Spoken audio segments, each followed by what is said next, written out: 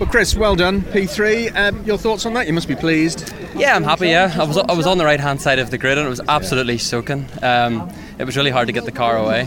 But yeah, listen, I dropped to 5th at one stage. I passed Matt, I passed Tom Oliphant, passed again, and yeah, at that stage Jason and Tom was gone. The soft tire probably went off halfway through that race with the track being so just mixed conditions, didn't really suit it. But yeah, no, it's a good positive start to the day, podium finish. Consistency in the car, though, the important bit as the track was drying out, I would have thought. We talked before about finding your qualifying pace, and you seemed to have it eventually. Not off the mark, as you said, as well as you might have expected, but you had that pace throughout the rest of the race.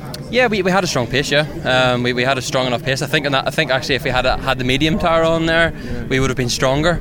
But yeah, listen, we've got 2 more races to look forward to, and hopefully the medium tyre is the one to be on for the rest of the day, because that's what we have. Was the track coming to you? Was it drying out? We couldn't quite tell on the television. It sort of stayed greasy the whole way through. It never really fully dried out. There were still wet lines on the track the whole way around. Yeah.